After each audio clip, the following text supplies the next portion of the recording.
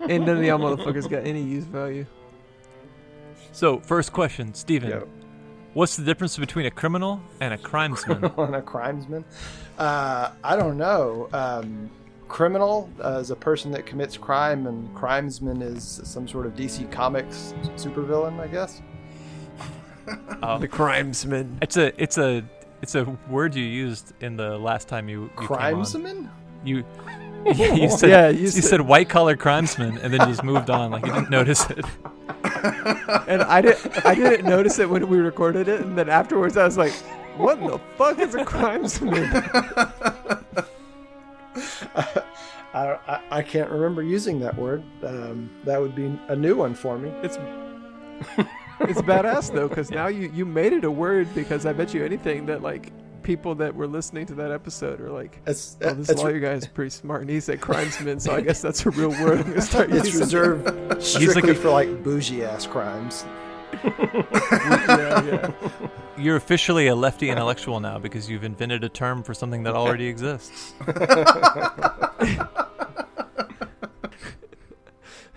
All right, starting up. Everyone shut up. The judicial system is a legitimizing agent that reaffirms existing social inequalities and perpetuates class contradictions by applying laws that are purported to be neutral, but are actually quite unequal and biased in their origin and application. Hello, and welcome to the Regrettable Century. I'm Chris. I'm Kevin. I'm Jason. And I'm Jenny. And we have with us again for the second time, Steven. How's it going, Steven? Hey, what's happening? So, Steven, you are our first return guest. Brilliant. Yeah, so you should get some kind of special award for that. We should make you a t-shirt. I'd like that. We brought Steven on again to talk about the law some more. Last time we had to cut our discussion short, and we didn't get to talk about two of the shittiest parts of the law, the courts and corrections. So we're going to go ahead and get into that a little bit today. And we're also going to talk about some other stuff if we have time. But anyway. So, Steven, how's the law been, man? The law is bad, man. It's all bad. You wake up and it's just bad. So, like, I did try a case in federal court last week and got an acquittal. Nice. Congrats. On a protester case, and so that was cool. Hey. But other than that, man, it's just all bad. You wake up, Kavanaugh's still on the Supreme Court. We don't have that, Gramscian Merrick Garland, anywhere near the Supreme Court for us to get on. Comrade Garland. Noted Leninist. Every day you wake up and he's not there, and you have to look at these other bad guys. And they're there forever. And RBG keeps falling in a vat of Vaseline or something and can't get out, and we don't know if she's going to live through the week. So everybody's just waiting for the next ghoul that's going to come in and replace her. She's like Rasputin, man. She'll be there for a while. I wouldn't wager on it, man. Yeah, I don't know. Our luck is not good, but we'll see. But yeah, other than that, things are terrible. Yeah. Everything pretty much fucking sucks everywhere. It's more or less the basis of this podcast.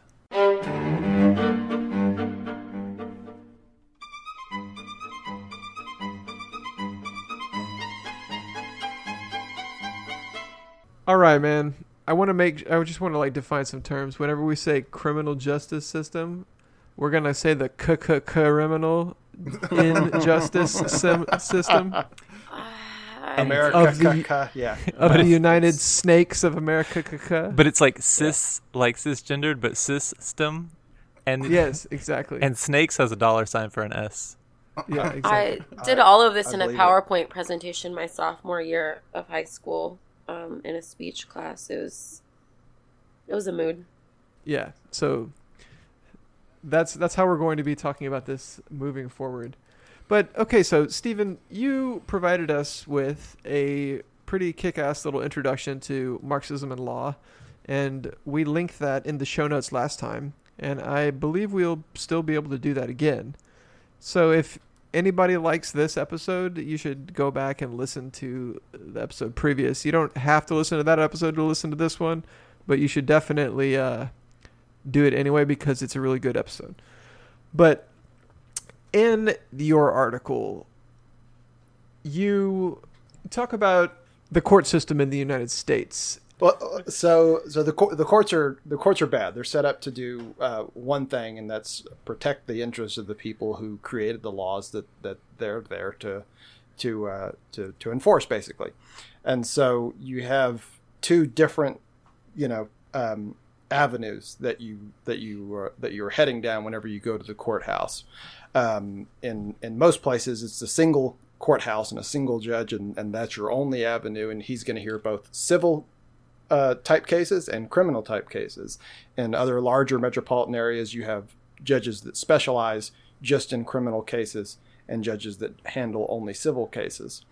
And so depending on what you're there to accomplish, you're either there to try and avoid going to prison or going to jail, or you're there because you're trying to get money. That's the civil side. And money is in the form of a personal injury lawsuit, money in the form of trying to enforce a contract, money in the form of trying to get an inheritance through probate, money in the form of trying to get your community interest in your partner's property in a divorce. In the criminal courts, you're not really worried about money other than the money that you might owe if you end up on probation or end up convicted. You're primarily worried about, I really don't want to go to prison or jail, whatever the depending on the nature and gravity of the offense. And so the court's primary job, what they'll tell you, is that their goal is to be the referee. A common phrase that you'll hear from judges whenever trial starts, anytime a trial starts, they bring in this big panel of people that we call a jury panel or a veneer. And we talk to them and we ask them questions. And the judge always starts first and gives sort of like an introduction. And one of the classic phrases that you'll hear a judge say in that introductory part is, I'm the referee. I'm the one that calls balls and strikes. So whenever there's a dispute over the application of a law or whether a party can do a certain thing in this trial, I'm the person that adjudicates that dispute. And so that's more or less what they believe their role is. In reality, what you have is, particularly in a criminal court, is you have a set of prosecutors that are assigned specifically to that court that interact with that judge every day, all day. And then you have defense attorneys who wander in and out of that courtroom as according to, like, on a per diem basis, depending on whether or not they have a case set there that day. And so just sort of a natural consequence of interaction is that relationships develop between the judge and between the prosecutor. And that gets compounded by the idea that at some point you may have to go to that judge to determine a sentence of some kind. And so it becomes very difficult for a judge, as you can imagine, to, whether they're willing to admit it or not, be completely impartial in the way they make their decisions, because as a matter of consequence, they gain a relationship with one half of the parties that's appearing in front of them all the time. Of course, judges also campaign, because in Texas, at least, it's an elected position and it's associated with parties, and so judges campaign on things like being tough on crime, which signals to the community that they're going to be high sentencers, things like that. For instance, you have in San Antonio, where I live, we have two misdemeanor family violence courts that are specialty courts. And both judges campaign on, we're here to stop family violence. That's our job. We want to stop family violence, which is a good goal. But it feels strange to hear a judge say that, because it's not, you're not hearing about a judge. You never hear a judge campaign on the idea that we're here to protect, innocent people. We're here to make sure that this guy's not going to prison anymore because, we're not going to take the cop's word for it that his car smelled like weed, which justified the search of his motor vehicle. Nobody campaigns on that stuff. So right out of the gate, the judges and hashtag not all judges, but most judges do talk in terms of this kind of tough on crime. We're here to be some sort of rectifying agent against this criminal class that keeps coming into the courthouse. Does that make sense? Yeah. It's anytime I talk to you about the law, I'm always just floored by how similar it is to the medieval setup of law and how little things have changed. The way that medieval law worked is that the medieval courts worked is that the judge was generally a lord that sat in adjudication over disputes. And essentially what would happen was both sides would present their cases and the judge would, or the lord would rule on it. And he didn't have to have any kind of, knowledge of the law or anything like that. But you could bring your lawyer in. So it would be up to your lawyer to sort of wow the lord with, his arguments. And of course, the lord would naturally see the lawyer as just some up-jumped bourgeois piece of shit that was trying to talk to him like he deserved to. And it seems to me like that there is very little has changed in the power relations of the court system from the Middle Ages to now. And actually not a whole lot has changed in the creation of laws either, especially in our system, which is based on the English common law system, where we've got precedents going all the way back to the 9th century and before. I mean, that was the first really good century, the first non-regrettable century. Yeah, 8th century precedents are pretty bogus, though. Well, so, and the idea of determining a resolution in a criminal court is the sort of founding principle was retributive justice. It was that right. Eye for an eye, trying to get the equal value of what was taken from me, whether it's in terms of bodily injury or financial loss or loss of property or whatever. It's trying to determine the equivalent punishment that can be inflicted on this other person. So if we think of our sort of criminal justice system as trying to determine trying to quantify what is the value of this bad act in terms of quantified in terms of time or in terms of money. And then the same thing happens on the civil side is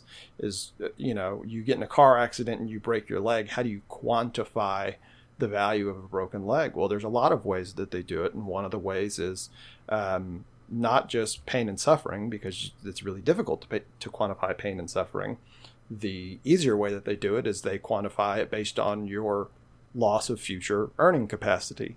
And so they figure out, how many days of work that you missed, how many days of work you're likely to miss in the future, how much money you're not going to be able to earn as a result of this injury or disfigurement. And then they put a price on that. And then that's what if in theory, if they have the ability to, or if they have insurance, that person then pays. In the criminal courts, we call that restitution. So if I get in a car accident with somebody and I'm drunk and I don't have insurance, and I end up getting placed on probation, then the value of that accident is going to be assessed against me as a condition of probation in the form of restitution. So we're still trying to figure out what the equivalent value of that initial wrong was in every aspect. So we're still trying to determine the weregeld then. Sure. Which is what the Anglo-Saxon price for a human life would be. That was determined by their worth in society. And if you killed somebody, you had to pay the weregeld. So socialist jurisprudence would be based on the idea that somebody who was like a banker would have no value to society. So, I mean, it's not necessarily their value to society. It's their value to the wronged party. And so Pashikani talks about this a bit in his General Theory of Law and Marxism, but he talks about how there's no such thing as society as a whole or society. There's two classes. Sounds like Margaret Thatcher. I was going to say, yeah, I've heard that before. There's two classes and they're at war with one another, and you have this law that is set out to protect the interests of one class over the other. And so this idealized society where everybody walks into the courtroom as equal parties, that only exists in our imagination. Yeah. That makes sense. I mean, having been inside of a court before, as one of those parties, I definitely got to say it's not in my imagination anymore. But luckily, I knew some uppity, bourgeois lawyer, and so I sit before you today. Well, I mean, it's interesting. A free man, kind of. Yeah, not exactly. Yeah. Well, so I'm interested in the idea of, because I struggle with this sort of internally, and I know Kevin has too, and maybe he can talk about it. But I mean, so I am a private practitioner. I do own my own business, but I can't think of myself as bourgeois, because just little bourgeois. Petty bourgeois. Petty bourgeois, right? But in the sense that I own my business, but when I go into the courtroom, other than my, understanding of the law, I don't have any control in the outcomes. So if I own a Starbucks, I can control whether or not the product is good and is going to satisfy people.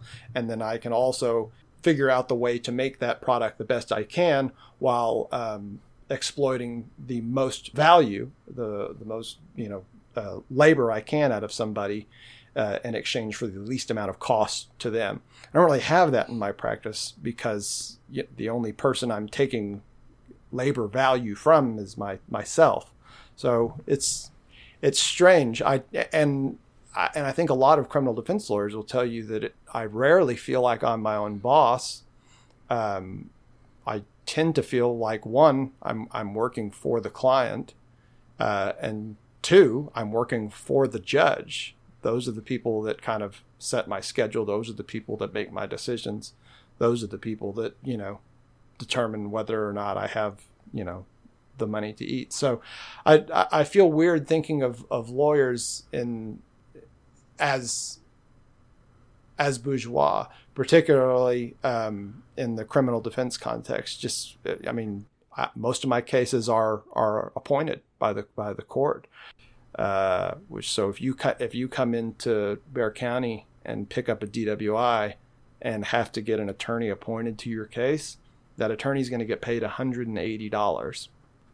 So when I think of sort of the idealized bourgeoisie and the idealized proletariat, I typically don't think of the bourgeoisie as laboring for $180 on a DWI case. That makes sense? We're all déclassé petty bourgeoisie here, dude. Yeah, I mean your relationship to, the relations of production. I was going to say your relationship to the means of production, but even just, in the broadest sense of like what it is that you control, you still control your practice. You still own it. You only show up because sure you have to, but not because you'll get fired, right? But because you won't have clients, and then you could bring yourself to ruin. I mean, they're bad capitalists or unfortunate capitalists who, tumble down the ranks, but they... I used to work for one. I remember that one. I briefly worked for him as well. But yeah, the very first thought that I had when you were describing all of the peculiarities of your position is it made me wonder about the role of the attorney in the transitional society. Is just thinking about questions of if we could come up with a thing we called socialist jurisprudence, because you would think that independent nature of being an attorney, which whose sole obligation is to the client, in terms of bourgeois law and bourgeois right, that seems to be a pretty critical part of it. But I guess if you're a public defender, you are an employee of the state. Right. And I'm also subject to, at least in a bourgeois legal system, I'm subject to the licensure penalties that go along with mistakes, with blowing off my obligations to the client or my obligations to the court. So, I mean, if I just say, fuck it, I'm not going to court anymore, I won't just, I'll have grievances, not just from my clients, but from judges, from prosecutors who see erratic behavior, and then they'll report that conduct to the state bar, and then my license is in jeopardy. And that kind of stuff happens all the time, particularly because, things like alcoholism and drug addiction are super high, for lawyers compared to other professions. So, I mean, there are a lot of things over a lawyer's shoulder, particularly in the criminal defense context, that I think aren't in other contexts where a person owns a business and employs people and they create a product or they provide a service. It's just strange. It's a very strange type of alienation, I guess. Yeah, I mean, when you look at the alienation that draws the lower layers of the petty bourgeoisie so quickly and fervently into the arms of the fascist movements in the interwar period, I mean, it makes a lot of sense that these people can be either pulled in one direction towards fascism or in another direction towards the cause of the proletarians. And and if you look at the revolutionary movements of the 20th century, the Bolsheviks are full of lawyers, just tons of lawyers in the leadership of the Bolshevik Party, and tons of lawyers joining the fascists in Germany and Spain and Italy. It's a profession that lends itself to be pulled in two directions at once, right? As far as class loyalties are concerned. But Jason, you mentioned the sort of if there can be a Marxist jurisprudence, if there can be sort of a socialist jurisprudence, then what's the role of the lawyer in this kind of idealized model? And I mean, that was one of the things at the heart of the debate after October 1917 is how do we resolve disputes? And we talked about it briefly in the last show, but these two competing spheres, a guy named Pashukanis and a guy named Peter Stuka, had competing ideas. And Pashukanis believed in establishing sort of this law of the transition period, whereas Stuka, his position was you just abolish everything. We start from scratch. We learn what the law is in the making of the society. And so Stuka's idea, and it was the one that won out at least early on, was that there were no more judges, there were no more lawyers. Any member of the party in good standing or any working class person in good standing could be a representative for a person accused, could be a prosecutor against a person accused, or could be a judge to resolve a dispute. And there was no uniformity across Russia. Everything was just sort of decided and determined on an ad hoc basis. And in fact, people who did have knowledge, people who could have been useful as lawyers for mitigating, for resolving disputes, those people were distrusted and were considered counter-revolutionary. And that's, one of the reasons why Pashukanis ends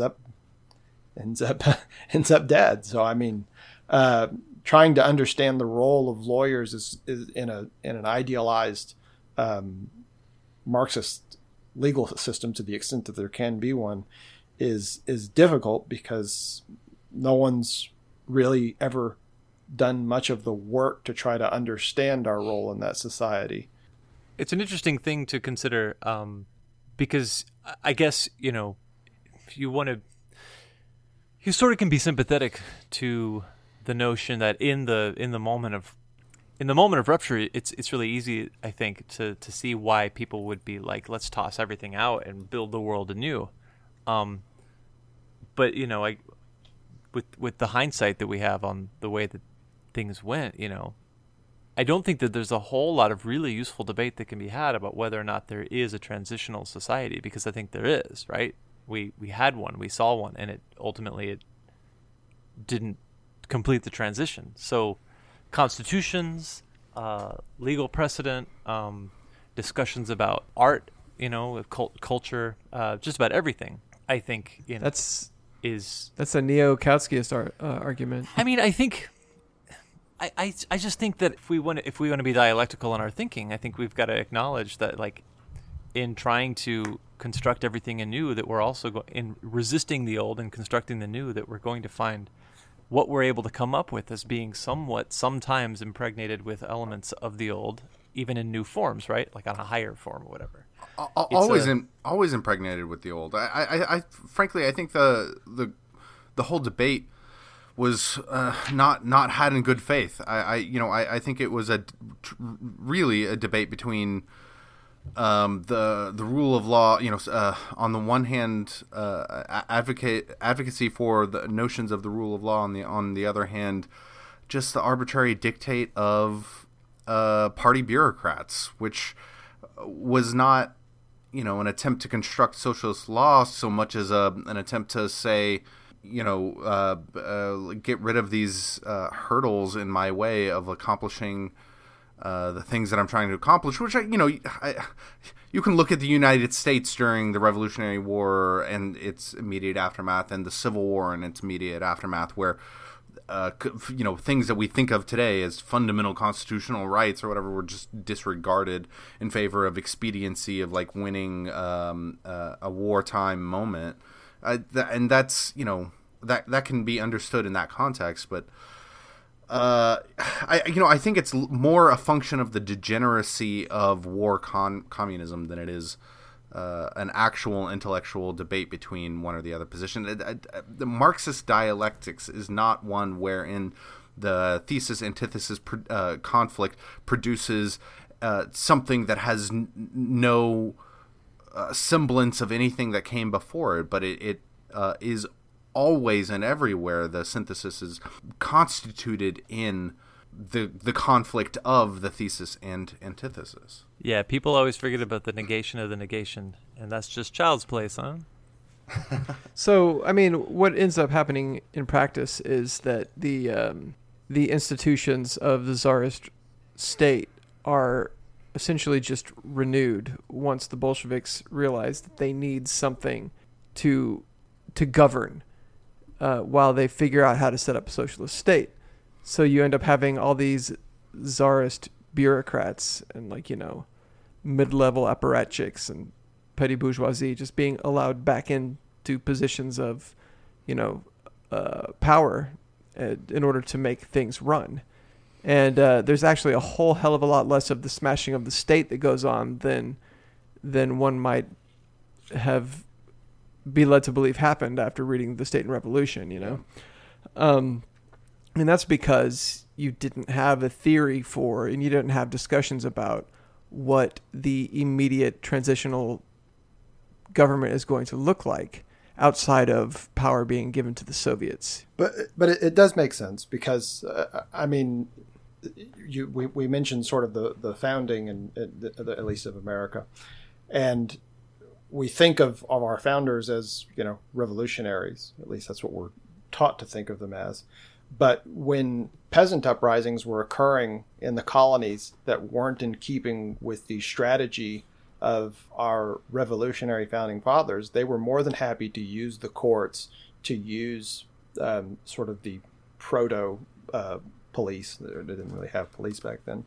But to use the course they had of slave arm catchers. But I mean, they were happy to use the coercive arm of the state in order to keep peasant revolts from conflicting with whatever their strategy was. They were very sure to keep a tight grasp on the direction of the revolution, which of course kind of dictated the consequences of the revolution, which were things like the Articles of Confederation and the Constitution. There's a reason why the documents that were created came out of those particular people. There's a reason why, a guy like Thomas Paine isn't a signer of the Declaration of Independence, wasn't part of the Constitutional Convention, because those people that had actually radical ideas were marginalized, and the founders were more than happy to use the legal system as a mechanism to make sure that those people didn't disrupt the social order that they were trying to establish. Yeah. The legal system is, in all of its forms, a mechanism for the rule of one class over the other. And it makes sense that in the transitional society, the dictatorship of the proletariat, that the legal system would be created and wielded for the domination of the proletariat over the bourgeoisie. Just like when we think of the state, what is the state? The state is, outside of special bodies of armed men, it's a structure, the legal structure and the rules that delineate what that special body of armed men is allowed to do in order to enforce its authority. As long as there's a necessity of a state, there will be a necessity to have rules governing that use of force. So, we would necessarily need a socialist theory of law. Well, with respect to kind of Stuka's idea and the decision to sort of eliminate lawyers as the only person that can represent a party in a dispute, the idea is sound, because in America we have this Byzantine legal system that is designed intentionally to keep lay people from being able to interpret it and use it to their advantage. There's a reason why absolutely it took so long for Gideon v. Wainwright to happen, which gave criminal defendants the right to counsel in criminal cases. And to this day, there's still no what's called civil Gideon. There's still no civil right to counsel in civil cases. And so, although I should make a point on that, I should note on that point that that's actually that is a site of social sort of resistance in society currently. There are successful campaigns in localities like San Francisco, for example, where they and I think Los Angeles just recently passed us saying that all clients or all people who are being evicted are guaranteed the right to representation in the through the eviction process in the courts, which is a huge advance, and but it's very narrow, and it only exists in a particular city. It's not like the constitutional right to counsel before being sent to prison, which exists in any location on U.S. soil. Right. Because I'm confronted with this regularly in the county courts. Because an eviction is a matter that gets handled in the county courts. So in Texas, at least, we're separated between county and district courts, depending on the amount and controversy nature of the case, things like that. And so those eviction cases are handled in county courts. And so when I go in there to represent a defendant on a misdemeanor, often there will be a person in there who's unrepresented, what we call as a pro se. And then there will be a landlord, somebody that owns an apartment or a rent house or whatever. And then that person will almost always have an attorney. And then those parties approach the bench and make their case. And the person who's unrepresented is at a significant disadvantaged throughout that entire procedure. Virtually guaranteed to lose. Absolutely. And I speaking as a civil attorney, like that, the person who's unrepresented, just for the mere fact of not knowing how to navigate the system, is virtually guaranteed to lose. And so the idea with eliminating the lawyers, the necessity of lawyers in resolving disputes during the early days of the Bolshevik Revolution makes sense, because if your idea is we're scrapping the old and instigating the new, if you necessitate the presence of lawyers, of these learned specialists, then it's very possible they're going to create a Byzantine structure by which, just your average, working class person in good standing would not be able to navigate. And that was what they were trying to avoid. They were trying to avoid a situation wherein people wouldn't be able to understand how to resolve their disputes.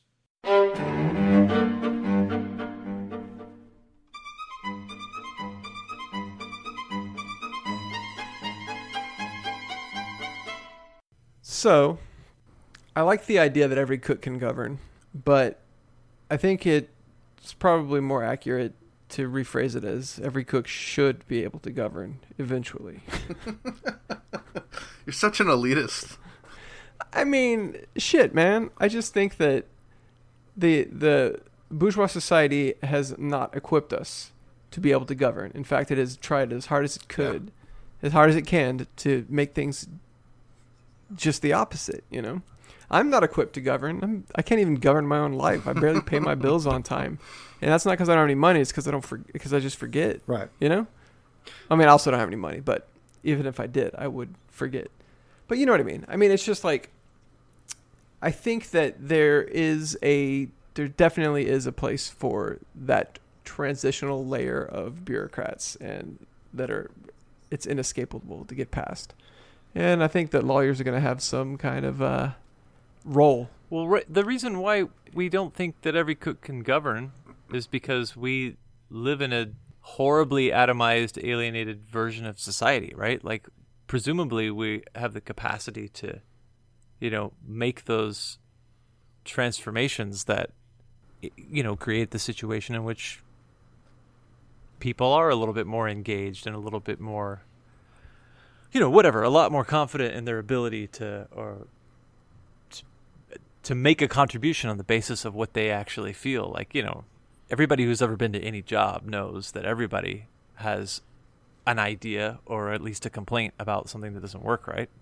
That's a whole lot of what we think about the world is an investment of faith in the power of that. Right, that everybody suffers under the weight of experts who don't know anything.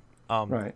Even though, of course, there are experts who are genuinely expert. Right. Like, I don't know anything about practicing law. That's why we're talking to Stephen.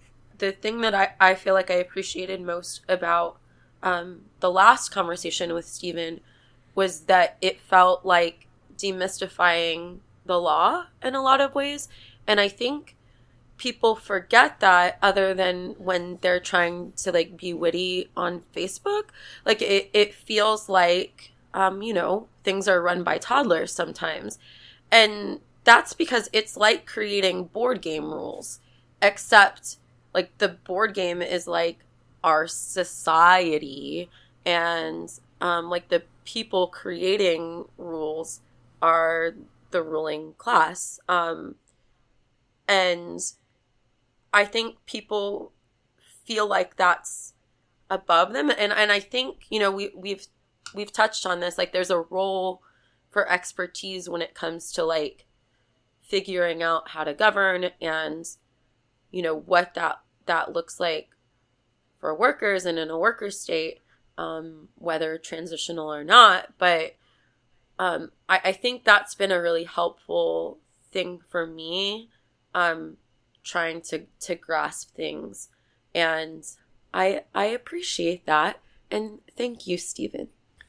I actually think that that's a really excellent analogy, because so think of it like this: the average layperson pulls out the average layperson in, say, Rawls's original position. Okay, he pulls out the Monopoly board and he looks at the board. Okay, doesn't know the rules, just sees the board. He can see the real estate. He can see the go to jail square, and that's a pretty significant square on the Monopoly board if you're looking at it as a layperson without ever having known the rules. And then you have these other people who sit in the legislature, who sit in black robes, who work in these courthouses, who created these rules and have them and written them in such a way that the people who just stare at the board will never have access to interpreting those rules in a way that will allow them to meaningfully affect their predicament. Sure. Yeah, I think we touched on that a little bit in the last episode we did, where I asked you, Stephen, like, do you think that the law is made to be as complex as it is in order to sort of just mystify it and to keep the layperson from being able to understand it? And I think that you said, yeah, to a certain extent, yes, but if not the law, then definitely procedure. Yeah, and that's what I mean by the board game. By taking Jenny's analogy, is looking at the board, looking at Monopoly itself. You can kind of intuit what's right and what's wrong, what you can and can't do. But the rules for navigating how to get there, the procedure, those procedural rules, whether it's civil or criminal procedure, those are written up in a very arcane way to create things like time limits. Like if you go to go and have a trial and you lose, if you don't understand, you may understand the crime that you were charged with. Let's say that you're charged with murder and you lose your trial, and you understand all of the elements of murder, knowingly and intentionally, caused the death of person X. You know that. You understand that intuitively. What you don't understand, and what you're never going to understand intuitively, is that you have 30 days from the day you lose that trial to tell the court that you want to appeal that decision to to the next level. Those are the procedural rules. And the average layperson isn't able to intuit, when they have to file a notice of appeal. What does the effect of filing a motion for new trial have on those deadlines? When is the appellate brief due? How many, or in civil court, how many questions am I allowed to ask the opposing party in interrogatories? What is an appellate brief, for example? Exactly. And so there's so much that, you just naturally understand that murder is wrong. I said naturally. Intuitively understand that murder is wrong and bad. Theft is wrong and bad. But navigating that criminal system is totally arcane. Sure. And that's the problem with liberal owning it, that these people are stupid. Both the people legislating and people interpreting law, they're not stupid. When something, a headline breaks that feels really barbaric or awful, the response is often to call these folks stupid. But the issue isn't that they don't know the consequences. I feel like they're incredibly aware, and chalking it up to folks not being intelligent when and then if you try to frame it that way with libs, it's well, you think people are sitting in a room and plotting, and it's yeah, I think I think that yeah, a lot of times sometimes people sit in a room. Yeah. Well, when you talk about people being stupid, are you referring solely to the people that create and interpret these laws, or are you referring to the way people talk about persons accused? I understood Jenny to be talking about the broader public's, lay people reacting to legal news, and then technocrats responding to the broader public, misunderstanding some technical aspect of what's going on here, and regarding the broader public as intellectually inferior and capable of understanding what's going on, when reality is, they understand on a gut level what justice is.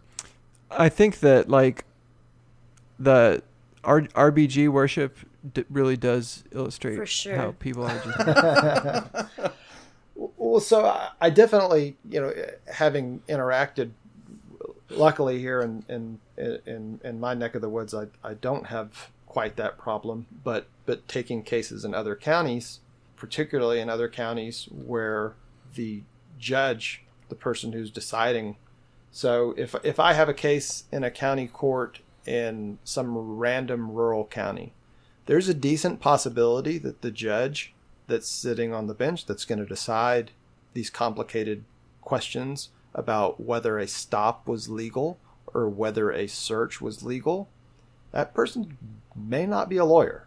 They may have no idea what I'm talking about.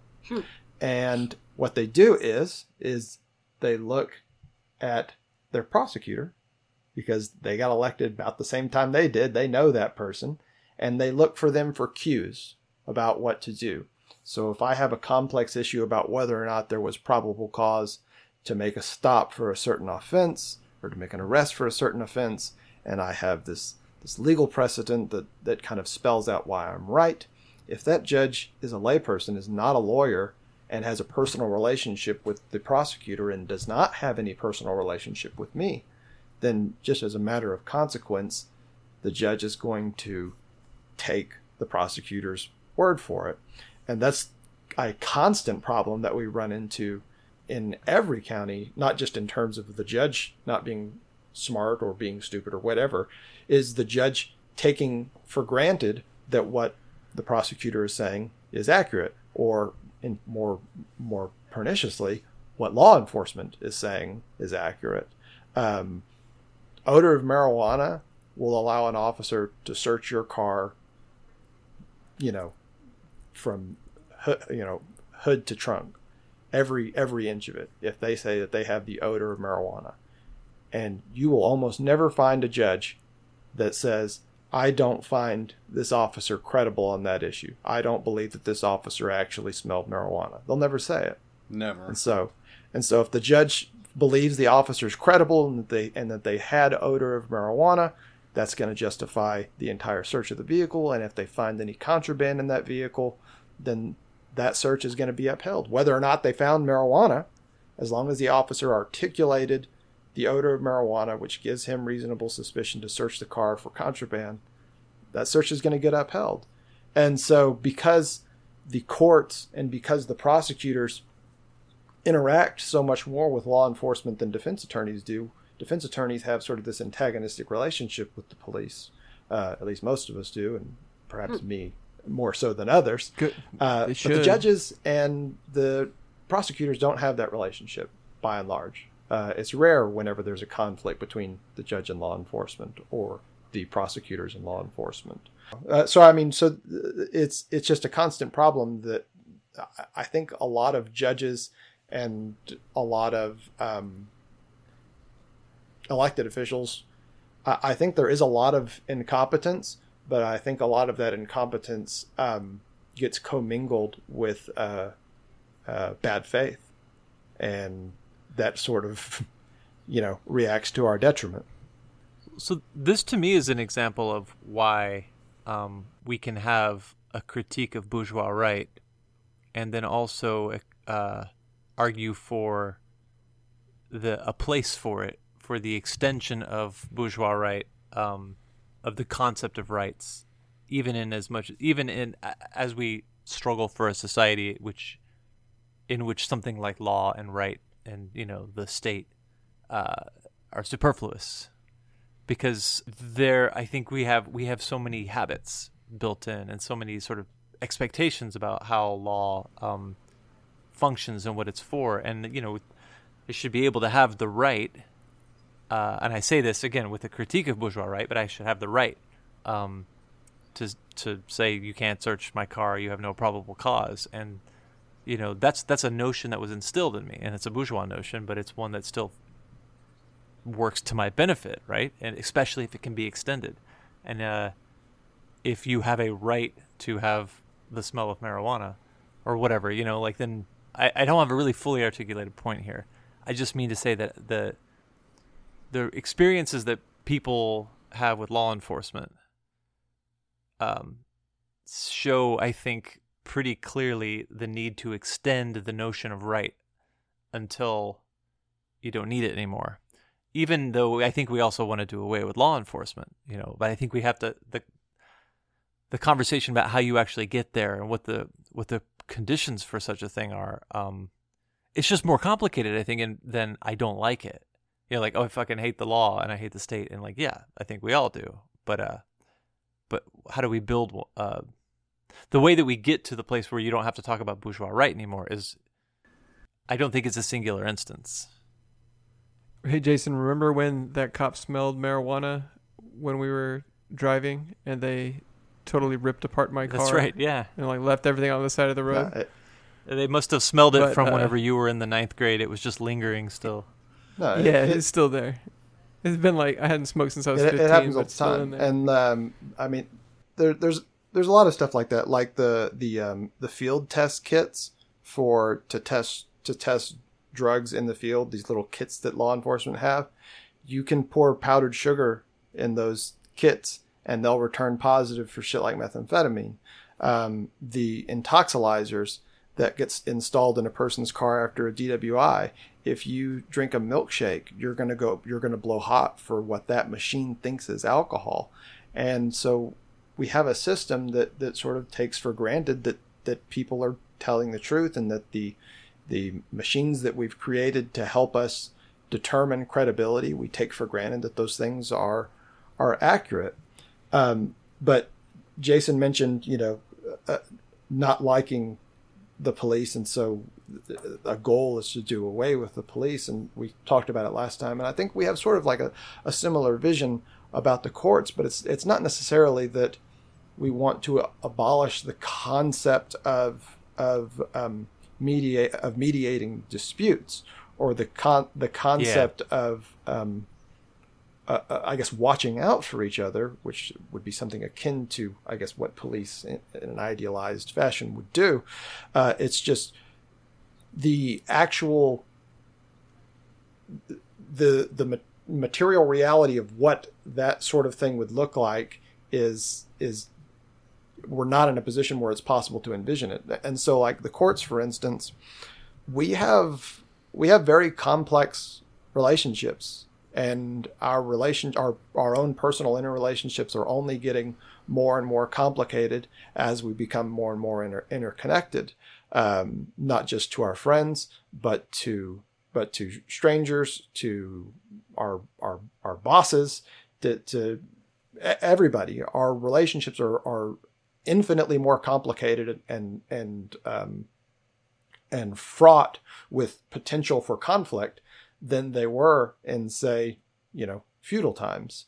And so I think there's always going to be a role for mediators, and to the extent that the courts can be mediators, we're always going to have need for people who, let's face it, are smarter than I am to help me understand how to resolve conflict. Smarter than you? I don't know the solution, to running a vehicle on 100% renewable energy. I have to defer to people that understand the complexities of that arrangement. And so I think there's always going to be value in deferring to people who have a particular expertise in mediating disputes. That's why counselors and therapists and psychologists and psychiatrists, and that's why those people exist, because they've developed a specialty in being able to mediate in internal issues, and the courts sort of mediate interrelational issues. I struggle with this a lot. because at my core, I'm punk as fuck. And I too hate authority. And I know what a lot of folks know, which is that, like, all cops are bastards, etc., etc. Anything that you can put on a pin. I believe it in my heart and soul. I'm generalizing, not anything. You know what I mean? Hashtag not all cops are bastards. that's slander. So can someone interpret the law for me? Is that slander? Anyway, Slander per se. Yeah. So, at any rate, but also having lived in and spent so much of my, like, formative years in really awful parts of the city at the peak of, like, 90s gang violence, having been a survivor of, sexual and domestic violence, having been hit by cars 3 times. We love being a cyclist in Corpus Christi, Texas. Yeah, dude, what the fuck? Yeah, my life's been wild, right? You've been hit by so many cars. Truly bullshit. And the elderly don't deserve to drive, which is why we need public transit. Listen, this conversation could go a lot of places right now. I'm going to try to stay on track. I've never been hit by a train. Point being that I really think that conversations like the one that we're having that shift to, like, how do we do this? How do we begin to, think about conflict resolution within our own spaces, much less, like, on a larger scale.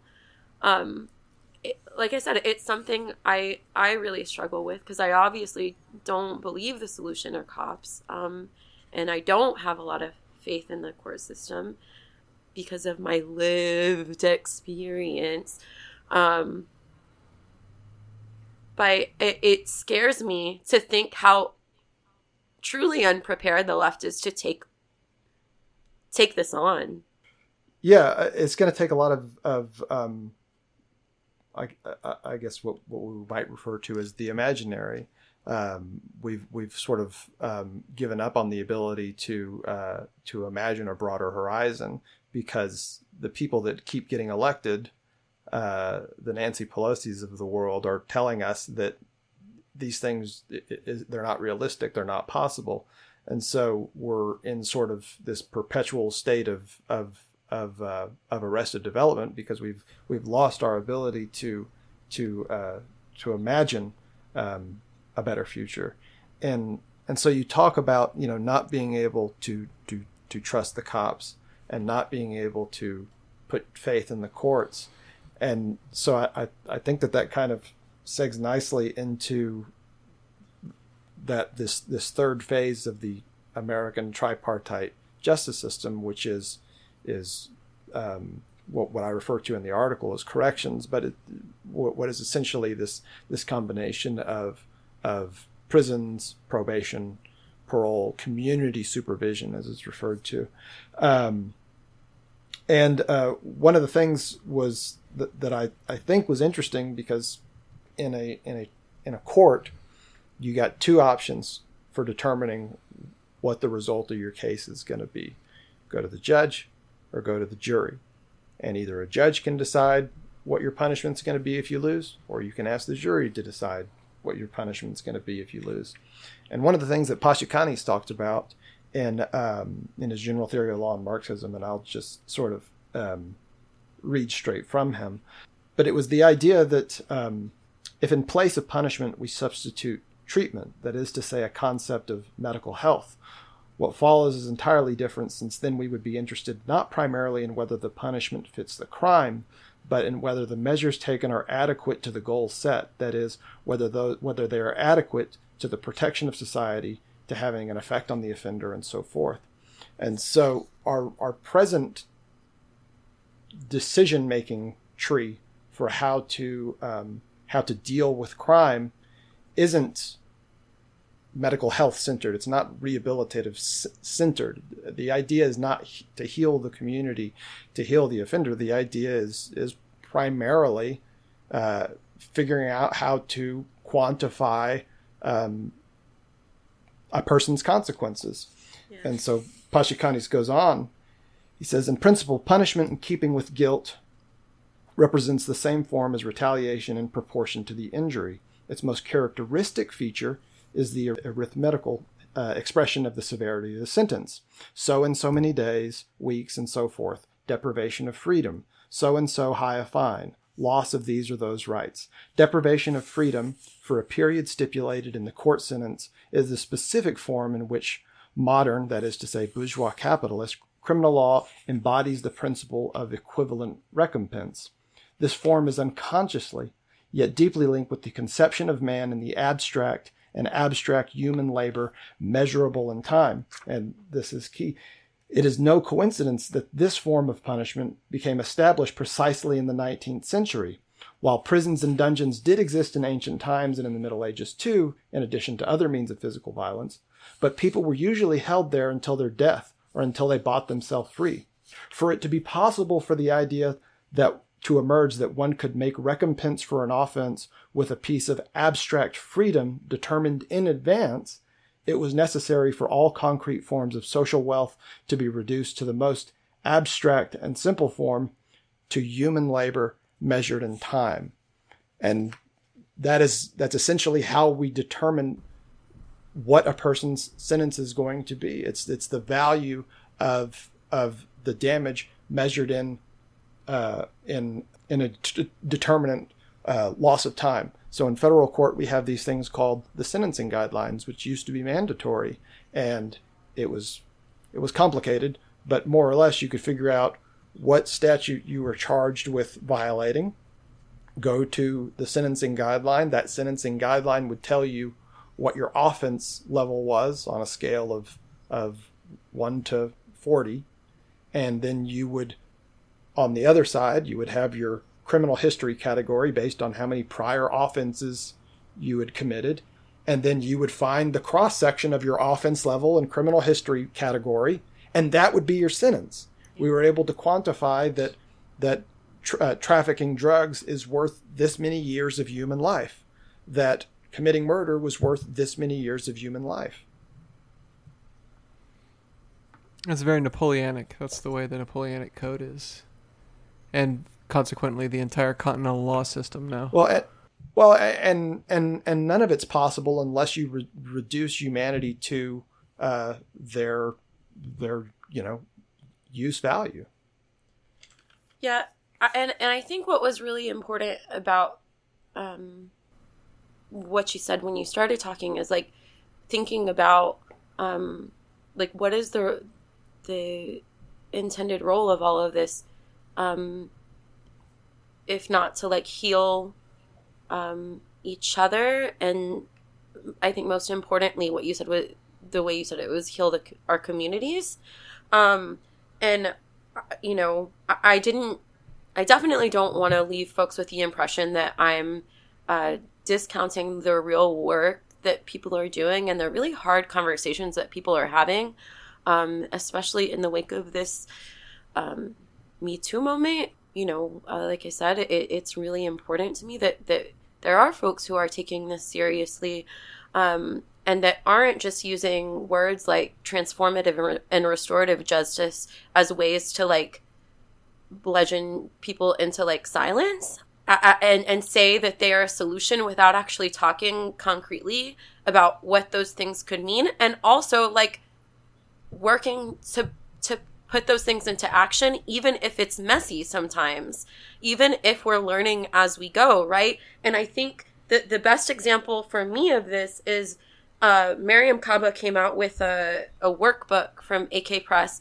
and I think the title is really brilliant actually, because it's called Fumbling Towards Repair, a workbook for community accountability facilitators, and it needs to be truly mandatory for anyone who has ever uttered the words transformative or restorative justice in a Facebook argument or in a Slack conversation or, anywhere else, really, because, A, it's beautifully written, B, it's beautifully illustrated, and C, the folks leading these conversations about, like, how we do heal one another and our communities are people of color whose language, and largely women of color, right?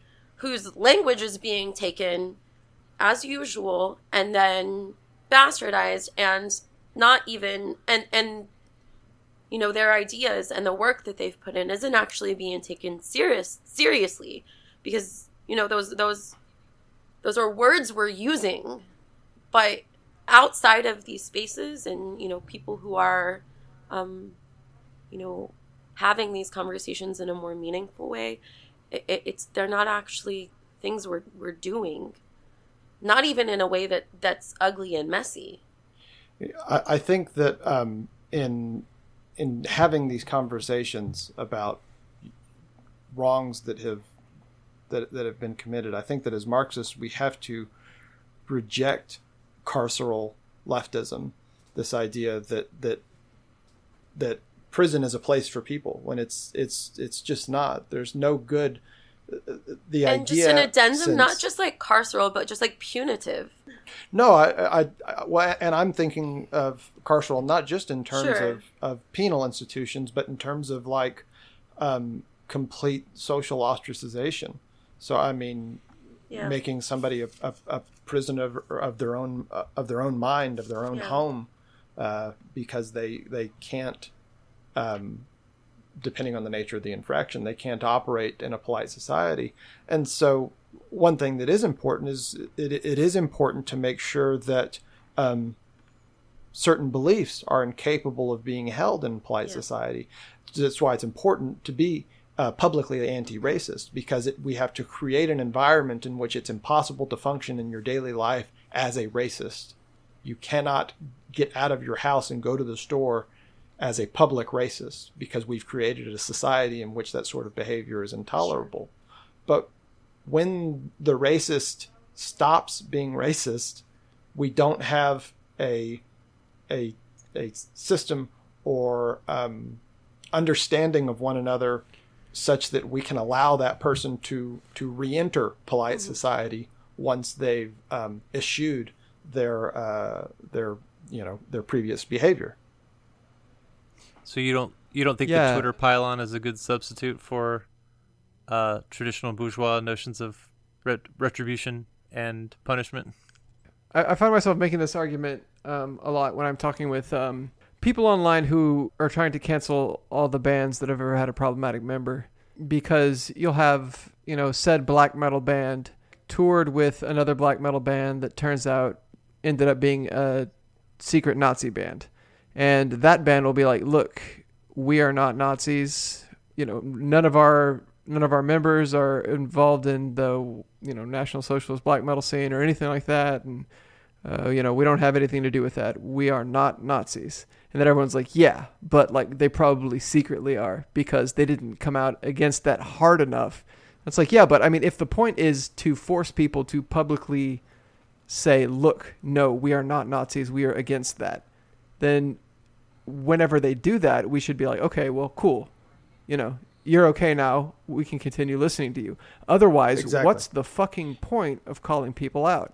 If you give them no incentive for behaving in polite society as a normal integrated person who is not racist, once they've been called out, then it's essentially, I'm not 100% down with the argument that the Twitter callouts and Tumblr leftism helped create the alt-right, but I think that there is an element of truth to that. That the toxic culture of callouts and pylons just leads people to want to completely reject the entirety of leftism because they hate these extreme, annoying bits of it so much. And of course, that doesn't cause people to become alt-rightists or whatever. I mean, I definitely think that there's I don't want to say there's no value in the Twitter pile-on.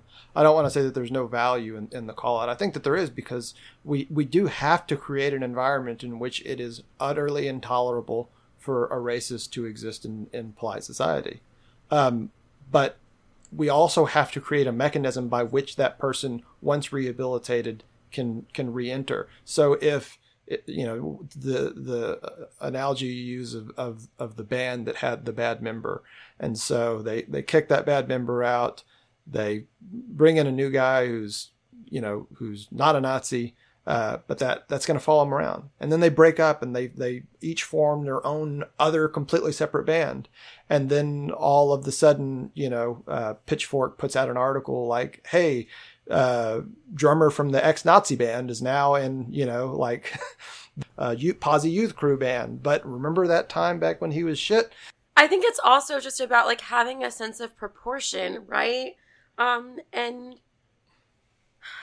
it's just not the case that everything is equal and carries the same weight, right? So there's a difference between what the pile-on should look like when we're calling out fucking Brett Kavanaugh versus like some person in a mostly irrelevant punk band or something, or even like someone who does hold some power, like Dave Chappelle, but it's in terms of the way things are structured, that's not the same. Like the weight of our Twitter voice or actual voice, I just don't think it's the case that it needs to be louder when we're talking about like the person in your union who like used a racial slur versus someone who literally carries a tremendous amount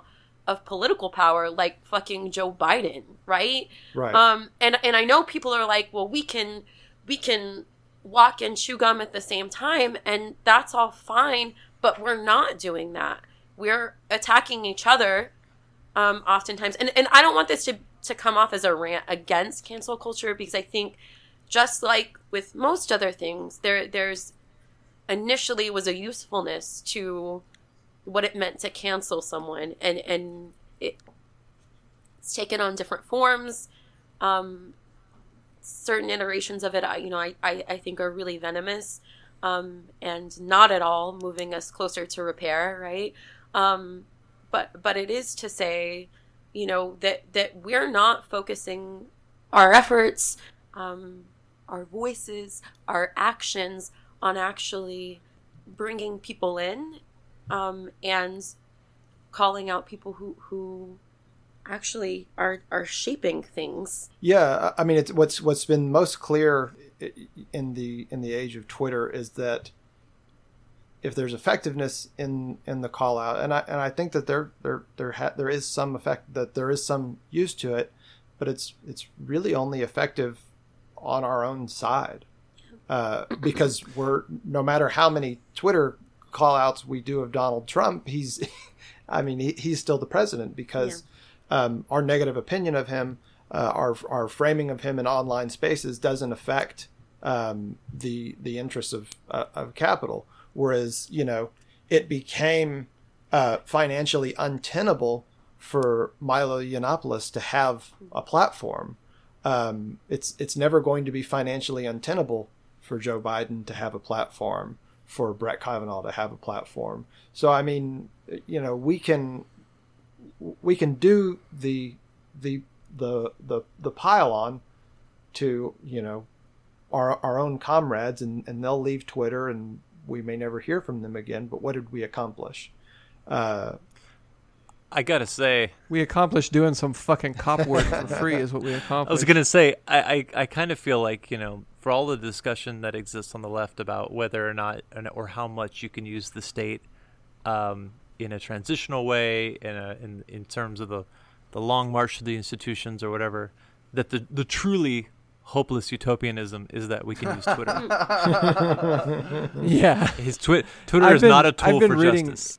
I've been reading a lot about the CIA's what is it called, chaos program in the United States, where they used any means available to disrupt organizing. And, of course, FBI had COINTELPRO, and we kind of just skip. We don't really talk about Chaos, though. But Chaos was, the FBI using these same people that they used in Indonesia, South Vietnam, Chile to train torturers and, set bombs in cafes and to assassinate leftists, bringing them home to the United States to run black ops on fucking up leftists. And I got to say that when we behave the way that we have behaved on the internet since, the mid 2000s, that we're just doing fucking COINTELPRO and Chaos work for free. That's neoliberalism, right? Yeah, absolutely. We've internalized, individualized. Yeah, we've internalized the logic of the dominant affect.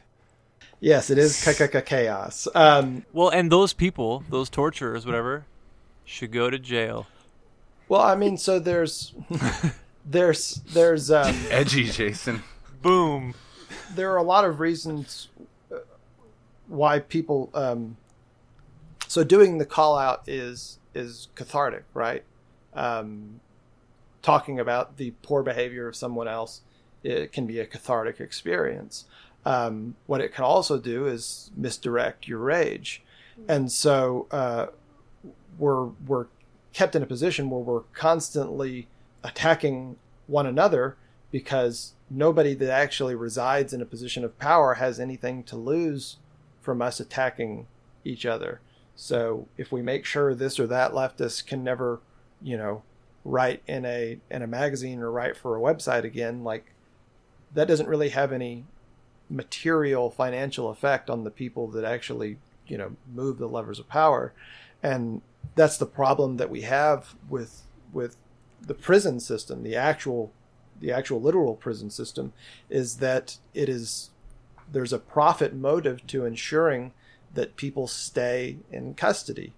I talk about it a little bit in the article, but there were situations where the CCA, which is a private prison group, and there are others like Geo Group, they had prison occupancy taxes, and what they would do is they would buy they would give a bid to the state to buy all of the prisons in that state, and then they would run them privately, and the state had to guarantee a certain amount of occupancy in those prisons so that the prison would be able to see a return on their investment. They would be able to make money they would be able to get their money back from that bid, basically.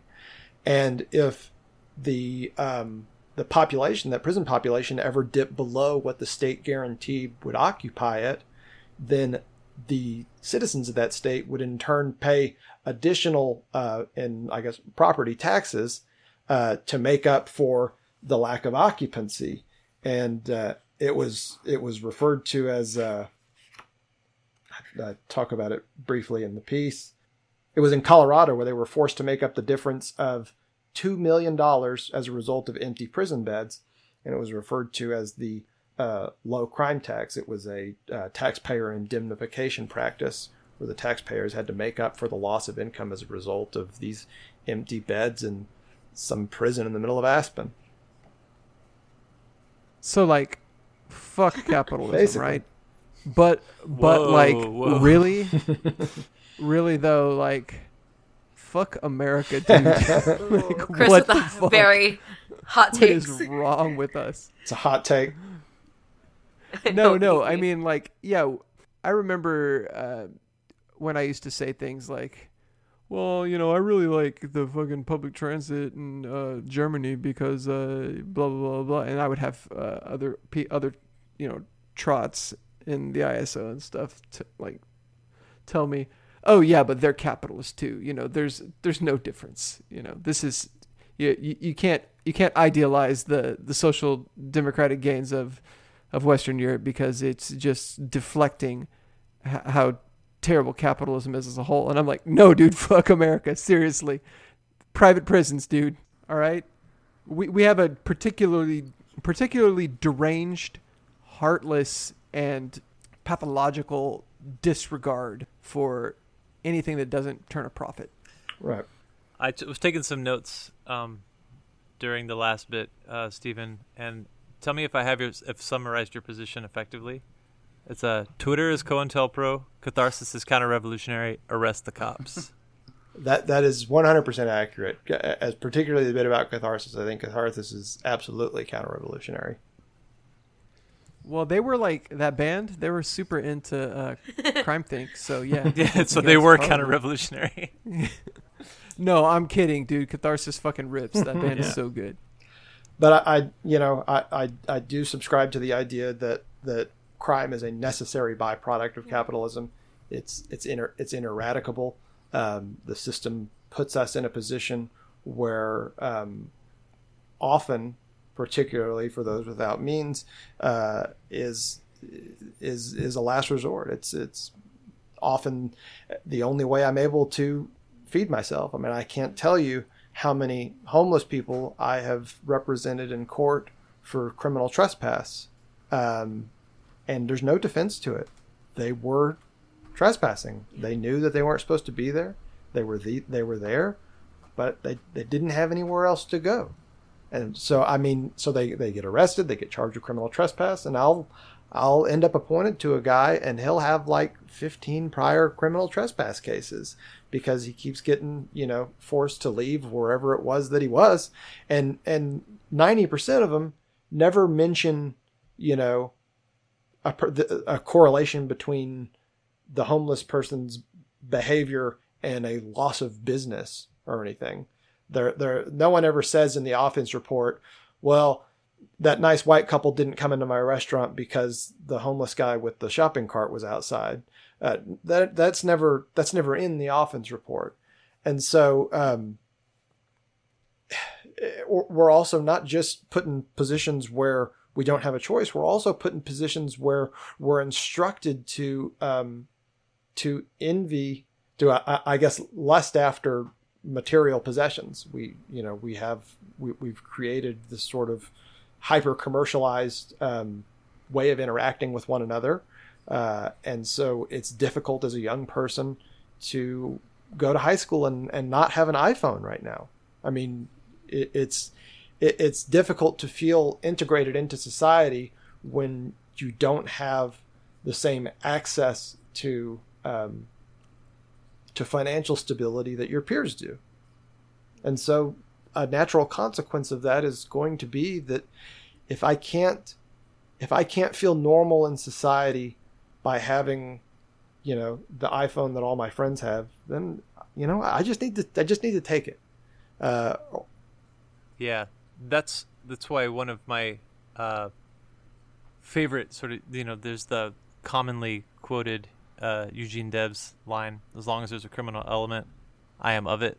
It's this like very simple exposition of a deeply profound concept, which is that like this society produces the necessity of crime, and I oppose it outright.